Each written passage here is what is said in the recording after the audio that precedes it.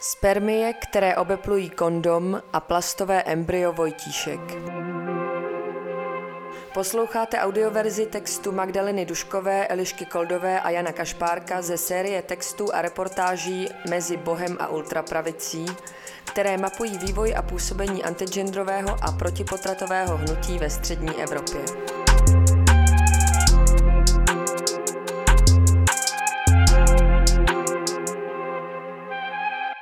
Přinášíme další text ze série Mezi Bohem a ultrapravicí po stopách českého antigenderu.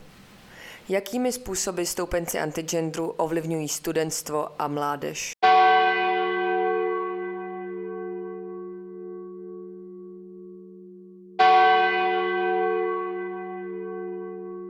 A když má kluk kondom, tak to taky není bezpečný?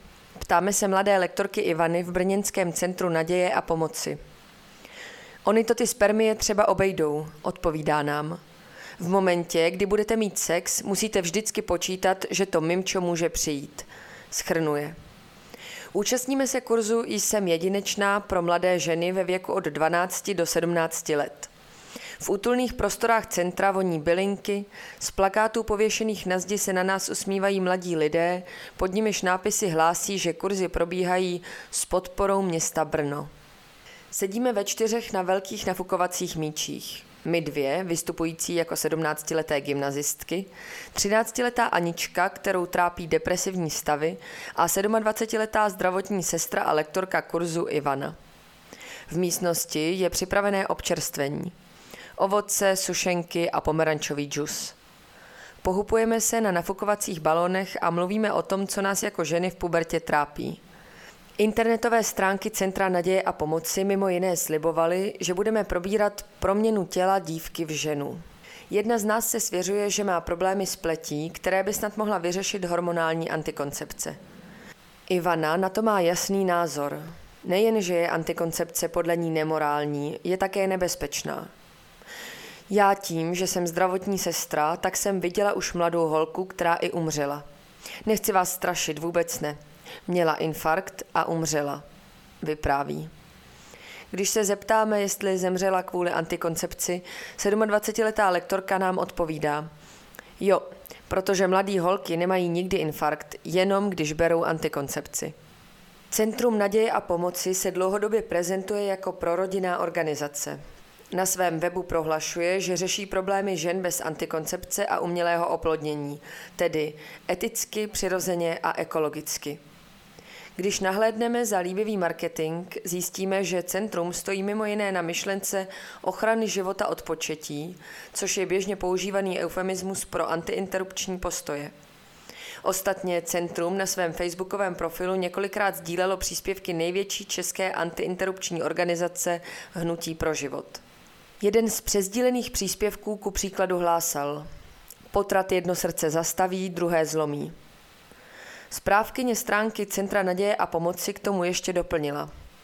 Hluboká pravda. Proto u nás v gynekologické ambulanci na potrat zásadně neposíláme, ani neodesíláme na prvotrimestriální testování. Tyto testy jen zvyšují procenta podstoupených potratů. Přičemž pak v komentářích doplnila, že každá ztráta dítěte je bolestná. Umělý potrat je o to horší, že žena podepisuje souhlas k zabití svého dítěte. To později na psychiku působí přímo destruktivně. Právě Hnutí pro život dlouhodobě mluví o negativním dopadu na psychické zdraví žen v souvislosti s provedením interrupce. Často operuje s takzvaným postabortivním syndromem. Podle něj ženy, které podstoupí umělé přerušení těhotenství, mohou i s dlouhým časovým odstupem mít kvůli zákroku vážné deprese. Právě před tímto syndromem varuje kniha Hnutí pro život Proč pláčeš Miriam, kterou přeložila dlouholetá aktivistka Hnutí pro život Kateřina Ucháčová a jejíž předmluvu sepsala zakladatelka Centra naděje a pomoci Ludmila Lázničková.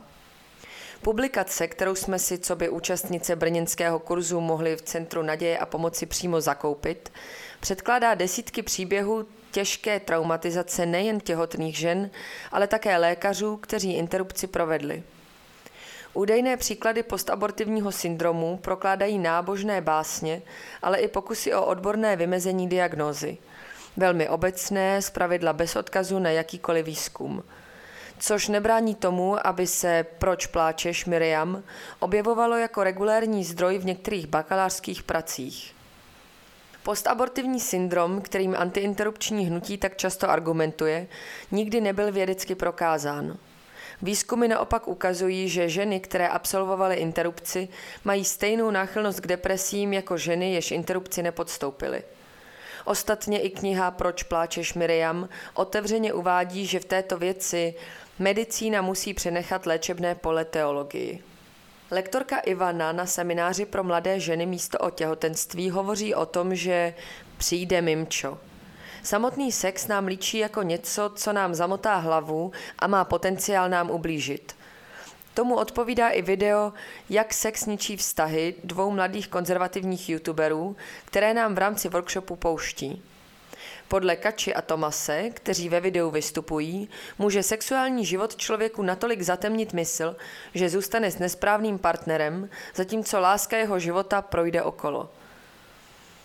Ivana nám vypráví o naší ženské dušičce, již nesmíme vydávat mužům, kteří si to nezaslouží. Několikrát také zmiňuje vzájemný respekt, který je mezi sexuálními partnery klíčový. Tento respekt však vnímá rigidně. Může existovat jen v dlouhodobých, monogamních a heterosexuálních vztazích.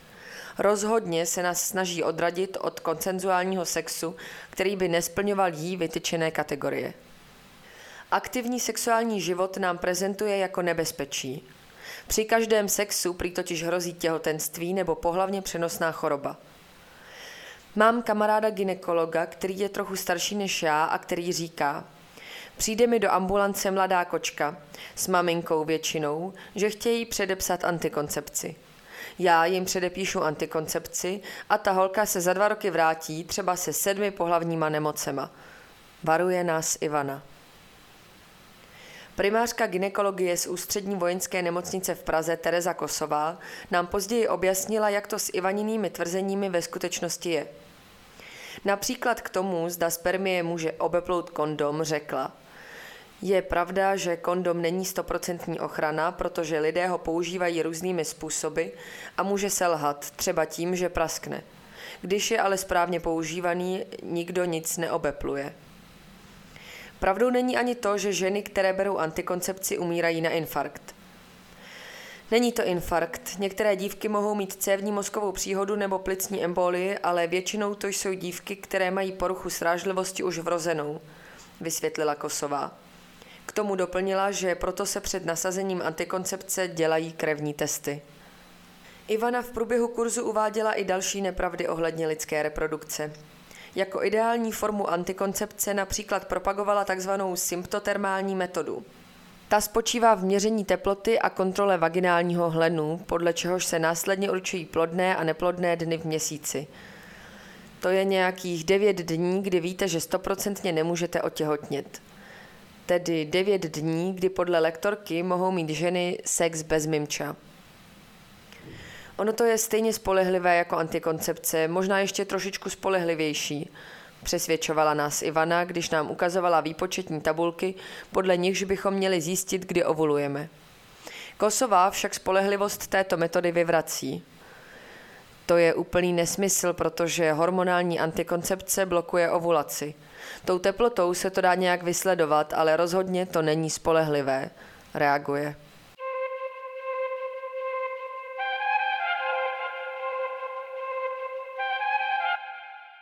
Brněnské centrum naděje a pomoci dostává dlouhodobě nemalé dotace. Některé přicházejí z Jihomoravského kraje, jindy zase od magistrátu města Brno či jeho městských částí. Například v roce 2017 obdržela organizace dohromady dotace v hodnotě 2,5 milionu korun. Peníze Centru naděje a pomoci dříve přiděloval i brněnský odbor sociální péče v rámci prevence kriminality. V jeho vedení se za dobu podpory centra vystřídal Matěj Holan, žít Brno, s Robertem Kerndlem, ODS.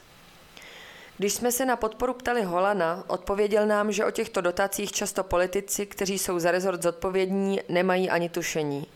Sám o podpoře, ba dokonce existenci organizace nevěděl. To chodí ve velkém balíku, to není dotace typu, že by si to ta organizace prolobovala. Všechno ostatní může být v pořádku a taková věc se tam zkrátka propašuje. Myslím si, že tam je nějaká kolektivní zodpovědnost a zároveň nevědomí, protože kdybychom tou informací disponovali, tak se to na zastupitelstvu určitě bude řešit, vysvětlil. Za Kerndla pak podpora skončila. Od roku 2020 organizace nezískala žádnou dotaci z tohoto dotačního titulu. Důvodem bylo nedostatečné vyhodnocení přínosu projektu, kdy realizátor nedoložil konkrétní kvantitativní a kvalitativní ukazatele.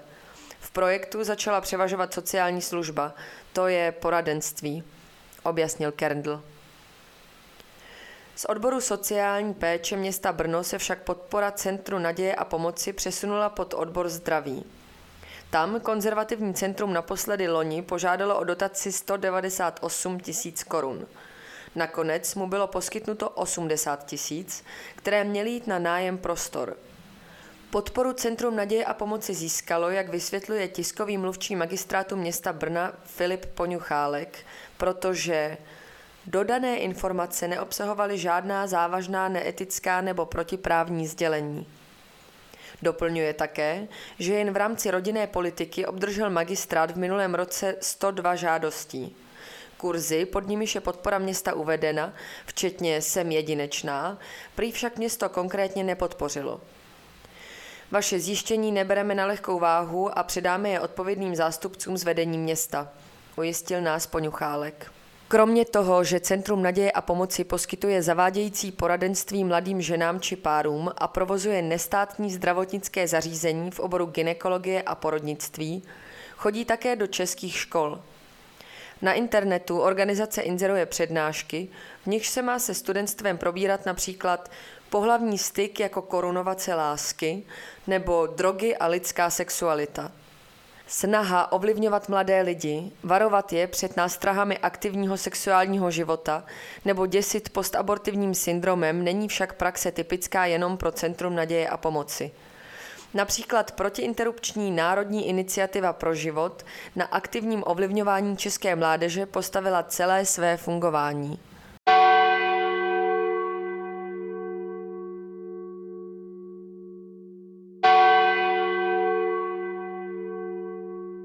Snahou lektorů je, aby mladí lidé získali informace, sebevědomí, úctu k nenarozenému životu. Píše se na stránkách Národní iniciativy pro život, která dokonce disponuje akreditací Ministerstva školství. Iniciativa vznikla již v 90. letech, kdy organizovala první pochody pro život či prezentovala pro-life problematiku v rádiích. Slovy zakladatele Ondřeje Nováka zároveň pořádali besedy ve školách po celé republice, kde ukazovali fotky nenarozených dětí a výsledky potratů. Mám stále škole a dozorující učitelce za zlé, že akci v průběhu neukončili. Snímky plodů v různých stádiích vývoje po potratu mám naprosto živě v paměti. Vzpomíná v debatě na sociálních sítích žena, která takovou přednáškou prošla. Podobnou zkušenost má také úřednice z Plzeňského kraje, se kterou jsme hovořili. Byly tam drastické obrázky roztrhaných plodů, líčí. Právě ona se ozvala, když viděla, že z Plzeňského kraje mají jít peníze této organizaci. Kolegyně ji tehdy ujistila, že se to změnilo a že dnes tam podobné fotografie neukazují. To je do jisté míry pravda. Z programu sice zmizely explicitně drastické obrázky, protiinterrupční podtón však nikoli. Když mluvíme s Vladimírem Krocem, který je pod oběma dotacemi podepsaný, nic o tom neví. Pod hlavičkou akreditace od Ministerstva školství dnes Národní iniciativa pro život navštěvuje základní i střední školy, kde s dětmi řeší například rizikové sexuální chování, které podle nich může vést až k nevyhraněné sexuální orientaci či narkomanii. Často se s dětmi probírají také interrupce. Líbilo se mi připomenutí, že potrat znamená konec lidského života, uvedla jedna vyučující ve zpětné vazbě. Na konkrétních příkladech a modelových situacích žáci přemýšleli a sami uvažovali nad tím, jak by se zachovali, jaké to je pro potenciální mladou matku, pro dítě, pro její rodinu, pro otce dítěte. Popisuje pak v reportu vyučující ze základní školy Davle. Jedna z lekcí preventivního programu pro život s názvem Nečekané těhotenství má vyzdvihnout hodnoty, jako je hodnota lidského života, věrnost a panenství. Při tomto kurzu jsou mimo jiné užívány plastové modely plodů od britské společnosti pro ochranu nenarozených dětí. Ta si za cíl vytyčuje svět, kde bude potrat nemyslitelný. Podobně jako další české antigenderové organizace, ani Národní iniciativa pro život se otevřeně nehlásí k tomu, že by chtěla interrupce úplně zakázat. Využívá, stejně jako například Hnutí pro život, rétoriku ochrany života od početí a návodné netransparentní strategie. Pamatuji si, že přednášející Jitka Kultová měla takové plastové embryo, kterému říkala Vojtíšek, vzpomíná další žena, která před pár roky zažila jednu z lekcí. Podle stránek samotné protiinterrupční národní iniciativy pro život prošlo jejím školením jen v loňském roce 10 000 žáků a žaček. Právě lektorka Kultová, dnešní ředitelka Národní iniciativy pro život, zároveň ve své bakalářské práci pochvaluje linku pomoci Hnutí pro život. Těhotenství skončilo, život dítěte skončil, píše sugestivně v akademickém textu. Dále pak uvádí, že 80% žen se po interrupci setká s postabortivním syndromem a jako zdroj uvádí web právě Hnutí pro život. Snahy českého antigenderu o ovlivňování mládeže skrze nábožensky rámovanou preventivní činnost a nevědeckou, místy až vylhanou sexuální osvětu doplňuje letitý odpor proti sexuální výchově na školách.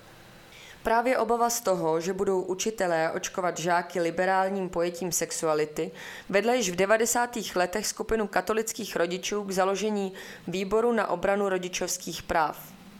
O jeho historii vyprávěl jeden z našich dřívějších textů. Právě ve Výboru na obranu rodičovských práv leží základy dnešní Aliance pro rodinu, vedené Janou Jochovou Trlicovou. A právě ve Výboru pro ochranu rodičovských práv se v 90. letech setkávají nejvýraznější tváře současného českého antigenderu. Kromě Jochové třeba také Ucháčovi či Zdeňka Rybová z Hnutí pro život. Strategie, jež český antigender používá dodnes, předznamenal zejména souboj Výboru na obranu rodičovských práv se státem v roce 2010. Ministerstvo školství tehdy zveřejnilo příručku Sexuální výchova, vybraná témata, která měla učitelům pomoci se zorientovat v dané problematice. Kolektiv 14 autorů odborníků zdůrazňoval, že nejde o učebnici, ale spíše informativní materiál. Obsáhlá publikace měla veřejnosti věcným způsobem předkládat fakta o sexuálním zdraví, hygieně, vývoji nebo sexuální orientaci. Jelikož příručka otevřeně informovala o mnoho podstatných aspektech lidské sexuality, které v konzervativně klerikálním pojetí bývají tabu, Výbor na obranu rodičovských práv proti publikaci sepsal petici. Tu podepsali tisíce, podle Výboru na obranu rodičovských práv až 40 000 příznivců. Tehdejší předsedkyni výboru Aně Brychtové vadilo, že se v příručce prosazuje masturbace, která vede k sobectví a neschopnosti prožít pravou lásku. Problém viděla také v tom, že brožura poskytovala informace o funkční antikoncepci na úkor metody přirozeného plánování rodičovství, kterou propagují křesťanské kruhy. O té jsme ostatně slyšeli i na kurzu Centra naděje a pomoci v Brně. Stejně jako tam lektorka Ivana, také Výbor na obranu rodičovských práv v dobových letácích prezentoval antikoncepci jako nebezpečnou. Nekoitální sexuální praktiky pak líčily jako morálně i zdravotně velice problematické. Mezi některými rodiči v době vydání příručky o sexuální výchově vypukla morální panika. Po nástupu Nečasovy vlády a spolu s novým ministrem školství Josefem Dobešem, tehdy Věci veřejné, začal být Výbor na obranu rodičovských práv v šíření strachu i v politickém lobbingu úspěšný. Dobeš okolo sexuální výchovy svolával další a další pracovní schůzky. Neustále se debatovalo o tom, že je nutné z rámcových vzdělávacích programů vyškrtnout problémová slova, tedy cokoliv spojeného s intimitou, hygienou pohlavních orgánů, ale i prevencí zneužívání. Nakonec vytvořili dokument pro čištění rámcových vzdělávacích programů. Celé to tehdy bylo dost komické. Dobež si pro tu revizi udělal vlastní tým odborníků, přičemž složení stále měnil, protože ani ti odborníci blízcí katolické církvi nebyli z jeho pohledu dost radikální. Sexuální výchova jim nevadila. Vzpomíná autorka jedné z kapitol příručky, brněnská socioložka Lucie Jarkovská. Na spojení tehdejšího ministra školství s výborem na obranu rodičovských práv si veřejně stěžoval i sexuolog Radim Uzel, a to k velké nelibosti organizace, kterou v té době označil za radikální křesťany. Kampaň výboru na obranu rodičovských práv nakonec skončila stažením příručky z webu ministerstva a ministerským vzkazem, aby školy v daných tématech plně respektovaly přání rodičů. Výbor na obranu rodičovských práv si na své konto kromě toho mohl připsat i zásadní ovlivnění veřejné diskuze, a to nejen v tématu sexuální výchovy. Chutě organizace ovlivňovat studentstvo navíc zdaleka nepominuly. Naopak. Hned v roce 2011 se Výbor na obranu rodičovských práv snažil do rámcových vzdělávacích programů zasahovat znovu a vedle sexuální výchovy z nich chtěl vyškrtat také informace o HIV.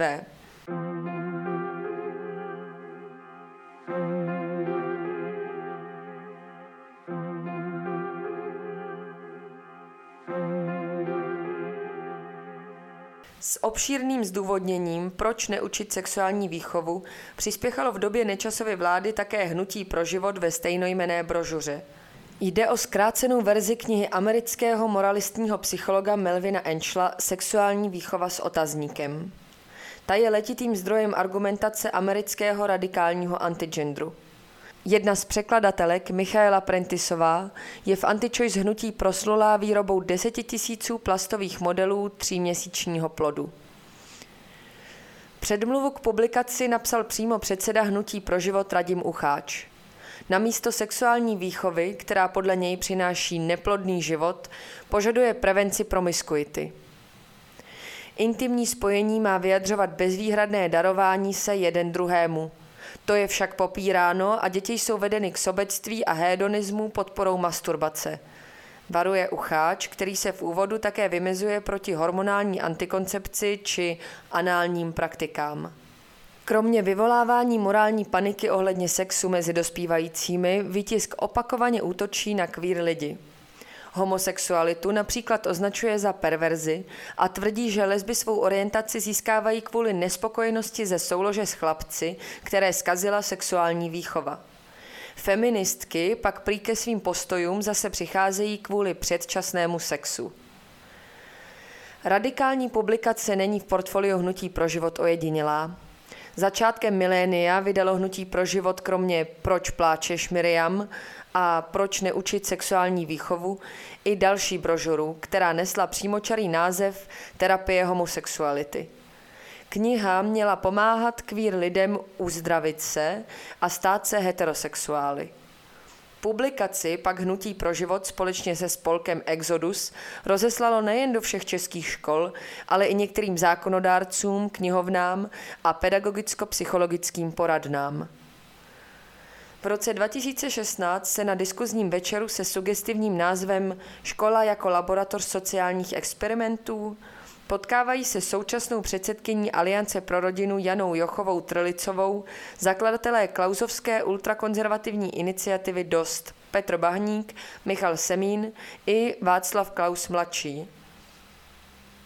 Jochová ve svém improvizovaném příspěvku rekapituluje působení Výboru na obranu rodičovských práv v 10. letech a mimo děk předznamenává, s jakou strategií bude ve snahách ovlivnit vzdělávání pokračovat nástupnická Aliance pro rodinu. Chtěli jsme, aby někdo vyškrtl pasáže ohledně sexuální výchovy. Pořád na tom pracujeme. Sice jsme se dostali do těch komisí díky lidem, kteří na ministerstvu tehdy byli, pochopili naše důvody, byli třeba hodnotově orientovaní dobře a umožnili nám stát se členy. Chvíli jsme s nimi vytvářeli standardy občanské výchovy a kolegyně byla i ve výchově ke zdraví. Některé standardy se nám podařilo upravit, vyprávěla. Aliance pro rodinu, která vznikla z organizace Výbor na obranu rodičovských práv, se dnes soustředí především na takzvanou ochranu rodičovských práv. V praxi jde hlavně o údajné právo vyjmout dítě ze sekulárního vzdělávání. Aliance pro rodinu si také domlouvala schůzky na ministerstvu školství se záměrem lobovat proti koncepčním snahám vytvořit ve škole méně stresující, emočně zdravé prostředí, takzvaný well-being. Takový program totiž v představách antigenderu může děti ideologizovat genderem. Jochová Trlicová v newsletterech zároveň apeluje na rodiče, aby využívali svého práva odmítnout informovaný souhlas a nepustili tak děti na závadné programy, jako může být třeba sexuální výchova. Obava, aby školní výuka neporušovala údajné právo rodičů učit děti podle sebe, se u mnohých stoupenců antigenderu propojuje s obhajobou domácího vzdělávání. Tématu se přitom nevěnuje pouze předsedkyně Aliance pro rodinu. Takzvaný homeschooling přímo propaguje také šéf Hnutí pro život Radim Ucháč. On i jeho manželka Kateřina Ucháčová jsou vedle své anti-choice organizace aktivní také v Asociaci domácího vzdělávání. Spoluzakladatelka a radikálně katolická ideoložka Výboru na obranu rodičovských práv Lucie Cekotová pak dokonce spoluzaložila Sdružení přátel domácí školy.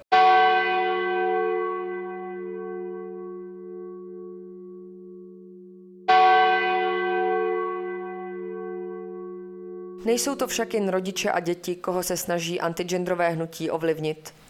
Důležitou roli ve snahách postupně měnit diskurs konzervativním směrem hrají také učitelé. Aliance pro rodinu se je proto snaží oslovovat napřímo. Už začátkem roku 2021 Jochová newsletterem vyzývala pedagogy, aby se ozvali s nesouhlasem vůči strategickému plánu podpory rovnosti žen a mužů, který pro roky 2021 až 2024 zpracovalo Ministerstvo školství.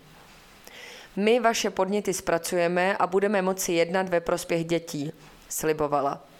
Právě snaha postavit se do role spojenců učitelů proti zhora prosazované genderové agendě hraje ve strategii Aliance pro rodinu prim. Podobné výzvy provázejí i kampaň Aliance pro rodinu namířenou proti přehnané vstřícnosti škol vůči transgender lidem. Minulý rok Aliance pro rodinu nabádala rodiče a učitele, aby sdíleli své zkušenosti s transgender ideologií. Snaha vybudovat zdání masivní genderové propagandy na školách vykrystalizovala do transfobního článku brněnské učitelky, který v dubnu zveřejnil hospodář Aliance pro rodinu David Florik na Neviditelném psu. V textu se poznalo studentstvo, které se veřejně ohradilo vůči tomu, že se učitelka mimo jiné v článku zamýšlela nad jeho sexuálním životem.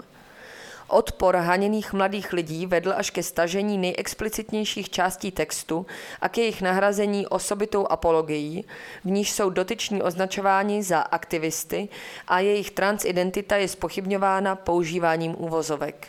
Rozhořčenou reakci dotčených Jochová v newsletteru následně rámovala jako šikanu české učitelky kvůli transgenderu a znovu na čtenářstvo apelovala. Pokud jste se jako učitelé, rodiče či studenti, žáci na škole setkali s jakýmkoliv nátlakem, explicitním i implicitním, ze strany transgender studentů či zástupců progresivistických skupin, neváhejte se na nás obrátit. Rozdmíchávání kulturních válek, rámování queer lidí jako ideologických agresorů a stavění se do role oběti je pro antigenderové hnutí typické. Tyto strategie jsou ostatně užívány po celém světě. Z příspěvků na sociálních sítích a pravidelných newsletterů se pak kampaně proti transgenderové ideologii přelévají i do poslanecké sněmovny, jindy zase na odborné konference. Rozdmíchávání kulturních válek, rámování queer lidí jako ideologických agresorů a stavění se do role oběti je pro antigenderové hnutí typické. Tyto strategie jsou ostatně užívány po celém světě. Z příspěvků na sociálních sítích a pravidelných newsletterů se pak kampaně proti transgenderové ideologii přelévají i do poslanecké sněmovny, jindy zase na odborné konference.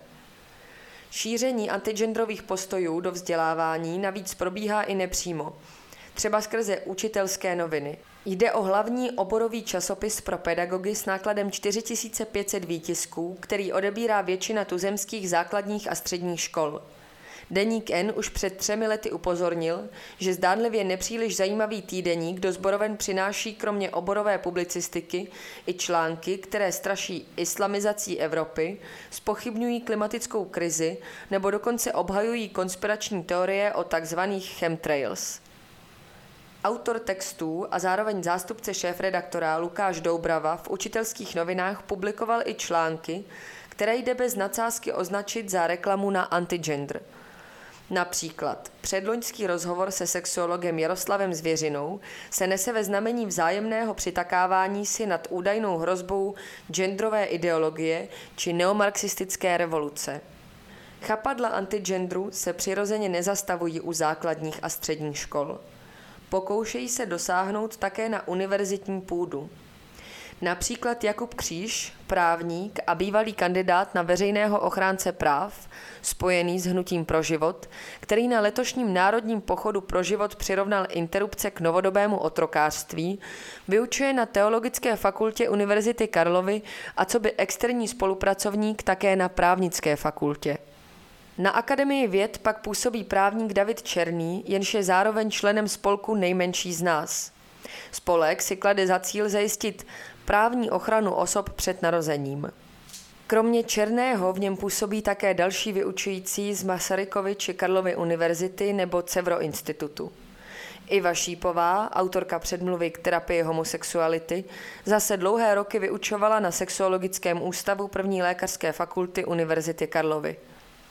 Samostatnou kategorií je Jihočeská univerzita v Českých Budějovicích. Jako zástupkyně ředitele zde pracuje garantka Národní iniciativy pro život Renata Švestková a spolu s ní i 2 členové spolku Nejmenší z nás, Tomáš Machula a Lukáš Novák.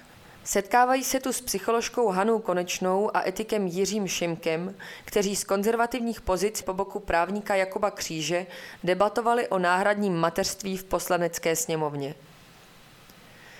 Pro skutečně erudovanou sexuální výchovu o hygieně, zdraví, fungování menstruačního cyklu, konsenzuálním sexu či sexuální orientaci a genderové identitě momentálně neexistují strukturální nástroje ze strany státu. Vzhledem k rostoucí poptávce škol tak výuku musí pokrývat nevládní organizace jako Koncent nebo Nesehnutí.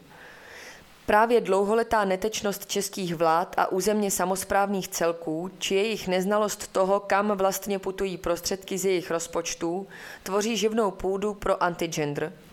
Pod rouškou podpory mládeže, osvěty či prevence se mu daří přímo i nepřímo pronikat do českého školství. I v této oblasti jsou jeho strategie flexibilní.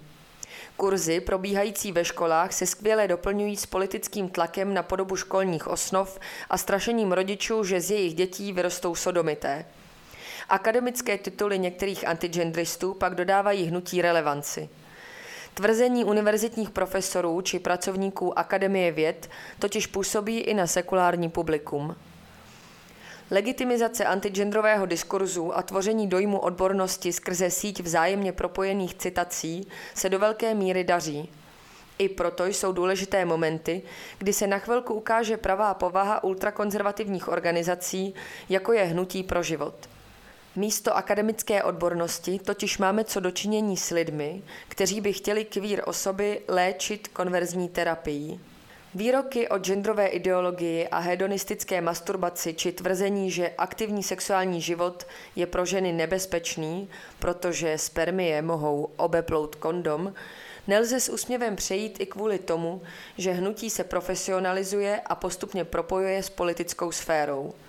Politici, kteří jsou podle slov antigenderistů rozumní, s českými ultrakonzervativními organizacemi totiž spolupracují, a to mnohdy za nevyjasněných okolností. O tom, jak stoupenci antiinterrupčního hnutí lobují za své cíle na půdě zákonodárného sboru, ale více prozradíme příště.